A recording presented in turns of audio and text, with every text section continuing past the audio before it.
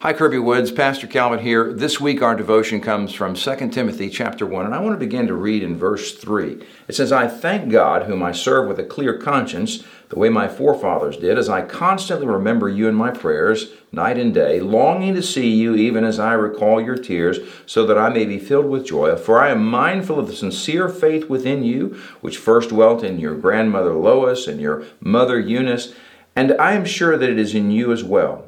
And for this reason I remind you to kindle afresh the gift of God which is in you through the laying on of my hands.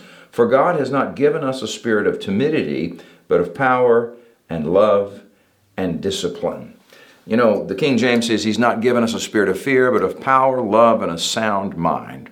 Living in the world that you and I find ourselves in, especially in this United States culture, one that is been described as a cancel culture or a culture of tolerance or maybe intolerance when it comes to Christianity, it's very easy to shy away from conversations about things that are such hot topics like homosexuality or gender assignment.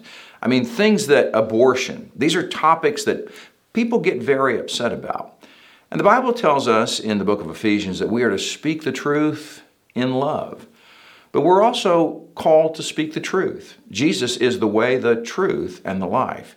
And Paul tells Timothy here in this second letter, he says, God's not given us a spirit of fear or of timidity. We're not supposed to take a back seat. We're not supposed to shy away. Now, He's not calling us to be jerks for Jesus, certainly, but He is calling us to know the truth and to speak the truth.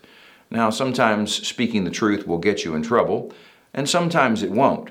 But that doesn't keep us from speaking the truth. You know, Paul tells Timothy later, he says, preach the word in season and out of season. I want to encourage you as you go through this week and you walk in fellowship with Jesus Christ to be mindful of the fact that you've not been given a spirit of fear.